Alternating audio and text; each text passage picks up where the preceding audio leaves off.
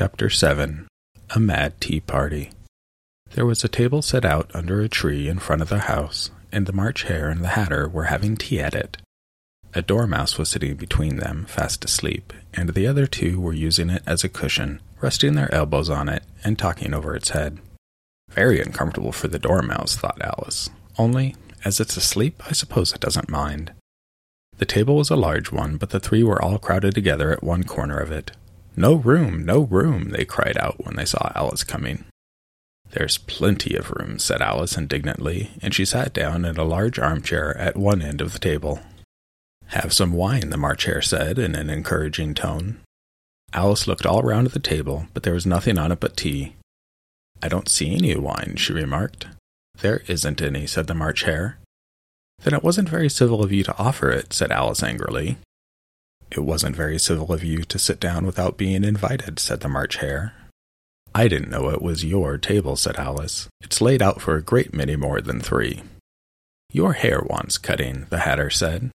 He had been looking at Alice for some time with great curiosity, and this was his first speech. "You should learn not to make personal remarks," Alice said with some severity. "It's very rude." The Hatter opened his eyes very wide on hearing this, but all he said was, "Why is a raven like a writing desk?" "Come, we shall have some fun now," thought Alice. "I'm glad they've begun asking riddles. I believe I can guess that," she added aloud. "Do you mean that you think you can find out the answer to it?" said the March Hare. "Exactly so," said Alice. "Then you should say what you mean," the March Hare went on. "I do," Alice hastily replied. At least I mean what I say. That's the same thing, you know." "Not the same thing a bit," said the Hatter. "You might just as well say that 'I see what I eat' is the same thing as 'I eat what I see.' You might just as well say," added the March Hare, "that 'I like what I get' is the same thing as 'I get what I like.'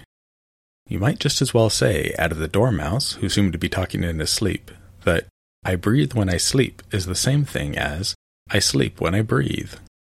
"It is the same thing with you," said the Hatter. And here the conversation dropped, and the party sat silent for a minute, while Alice thought over all she could remember about ravens and writing desks, which wasn't much. The Hatter was the first to break the silence. "What day of the month is it?" he said, turning to Alice. He had taken his watch out of his pocket, and was looking at it uneasily, shaking it every now and then, and holding it to his ear. Alice considered a little, and then said, "The 4th. "2 days wrong," sighed the Hatter. "I told you butter wouldn't suit the works," he added, looking angrily at the March Hare. "It was the best butter," the March Hare meekly replied. "Yes, but some crumbs must have got in as well," the Hatter grumbled. "You shouldn't have put it in with a bread knife." The March Hare took out the watch and looked at it gloomily. Then he dipped it in his cup of tea and looked at it again. But he could think of nothing better to say than his first remark. "It was the best butter, you know." Alice had been looking over his shoulder with some curiosity. "What a funny watch," she remarked. "It tells the day of the month, and it doesn't tell what o'clock it is." "Why should it?" muttered the Hatter. "Does your watch tell you what year it is?" "Of course not," Alice replied very readily, "but that's because it stays the same year for such a long time together."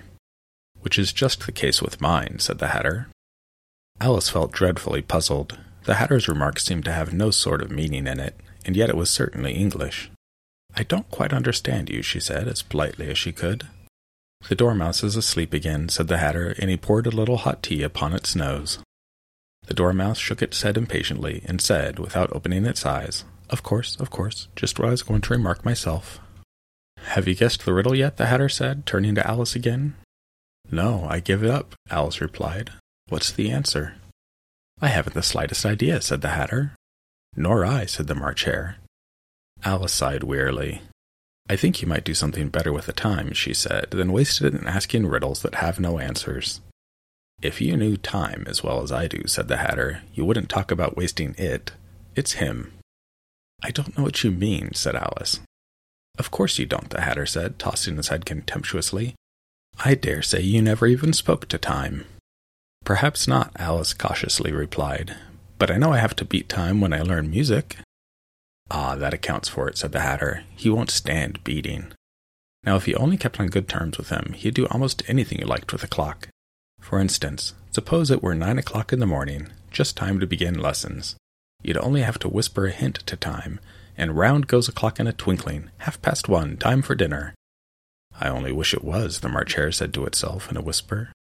That would be grand, certainly, said Alice thoughtfully, but then I shouldn't be hungry for it, you know. Not at first, perhaps, said the Hatter, but you could keep it to 1:30 as long as you liked. Is that the way you manage it? Alice asked. The Hatter shook his head mournfully. Not I, he replied. We quarreled last March, just before he went mad, you know, pointing with his teaspoon at the March Hare. It was at the great concert given by the Queen of Hearts, and I had to sing, Twinkle, twinkle, little bat, how I wonder what you're at. You know the song, perhaps? I've heard something like it, said Alice. It goes on, you know, the Hatter continued, in this way. Up above the world you fly, like a tea tray in the sky, twinkle, twinkle. Here the Dormouse shook itself and began singing in its sleep. Twinkle, twinkle, twinkle, twinkle. And it went on so long that they had to pinch it to make it stop. Well, I had hardly finished the first verse, said the Hatter, when the Queen jumped up and bawled out, He's murdering the time! Off with his head! How dreadfully savage! Exclaimed Alice. And ever since that, the Hatter went on in a mournful tone, He won't do a thing I ask. It's always 6 o'clock now. A bright idea came into Alice's head. Is that the reason so many tea things are put out here? She asked.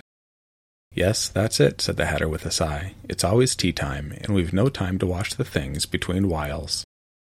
Then you keep moving round, I suppose, said Alice. Exactly so, said the Hatter, as the things get used up. But what happens when you come to the beginning again? Alice ventured to ask.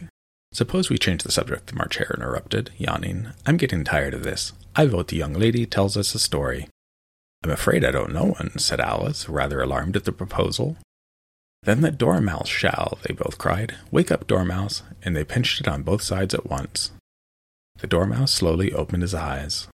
I wasn't asleep, he said in a hoarse, feeble voice.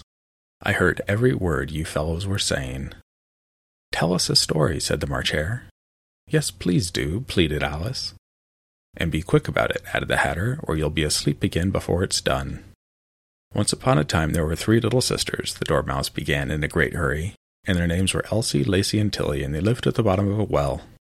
What did they live on? Said Alice, who always took a great interest in questions of eating and drinking. They lived on treacle, said the Dormouse, after thinking a minute or two. They couldn't have done that, you know, Alice gently remarked. They'd have been ill. So they were, said the Dormouse, very ill. Alice tried to fancy to herself what such an extraordinary ways of living would be like, but it puzzled her too much, so she went on. But why did they live at the bottom of a well? Take some more tea, the March Hare said to Alice very earnestly. I've had nothing yet, Alice replied in an offended tone, so I can't take more. You mean you can't take less, said the Hatter. It's very easy to take more than nothing. Nobody asked your opinion, said Alice. Who's making personal remarks now? The Hatter asked triumphantly. Alice did not quite know what to say to this, so she helped herself to some tea and bread and butter, and then turned to the Dormouse and repeated her question. Why did they live at the bottom of a well? The Dormouse again took a minute or two to think about it, and then said, It was a treacle well. There's no such thing. Alice was beginning very angrily, but the Hatter and the March Hare went, Shh, shh, and the Dormouse sulkily remarked, If you can't be civil, you'd better finish the story for yourself. No, please do go on, Alice said very humbly. I won't interrupt again. I dare say there may be one. One indeed, said the Dormouse indignantly. However, he consented to go on. And so these 3 little sisters, they were learning to draw, you know. What did they draw? Said Alice, quite forgetting her promise. Treacle, said the Dormouse, without considering at all this time. I want a clean cup, interrupted the Hatter. Let's all move one place on. He moved on as he spoke, and the Dormouse followed him, and the March Hare moved into the Dormouse's place, and Alice rather unwillingly took the place of the March Hare. The Hatter was the only one who got any advantage from the change, and Alice was a good deal worse off than before, as the March Hare had just upset the milk jug into his plate. Alice did not wish to offend the Dormouse again, so she began very cautiously. But I don't understand. Where did they draw the treacle from? You can draw water out of a water well, said the Hatter, so I should think you could draw treacle out of a treacle well. Stupid? But they were in the well, Alice said to the Dormouse, not choosing to notice this last remark. Of course they were, said the Dormouse. Well in. This answer so confused poor Alice that she let the Dormouse go on for some time without interrupting it. They were learning to draw, the Dormouse went on, yawning and rubbing its eyes, for it was getting very sleepy.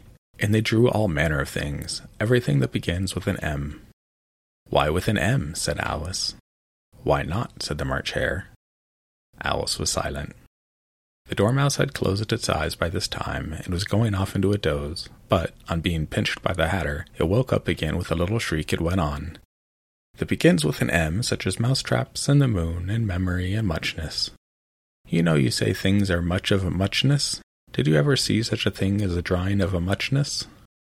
"Really, now you ask me," said Alice, very much confused, "I don't think—" "Then you shouldn't talk," said the Hatter. This piece of rudeness was more than Alice could bear. She got up in great disgust and walked off. The Dormouse fell asleep instantly, and neither of the others took the least notice of her going, though she looked back once or twice, half hoping that they would call after her. The last time she saw them, they were trying to put the Dormouse into the teapot. "At any rate, I'll never go there again," said Alice, as she picked her way through the wood. "The stupidest tea party I ever was in all my life." Just as she said this, she noticed that one of the trees had a door leading right into it. "That's very curious," she thought, "but everything's curious today. I think I may as well go up in at once." And in she went. Once more she found herself in the long hall and close to the little glass table. "Now I'll manage better this time," she said to herself, and began by taking the little golden key and unlocking the door that led into the garden. Then she went to work nibbling at the mushroom. She had kept a piece of it in her pocket, till she was about a foot high. Then she walked down the little passage, and then she found herself at last in the beautiful garden, among the bright flower beds and the cool fountains.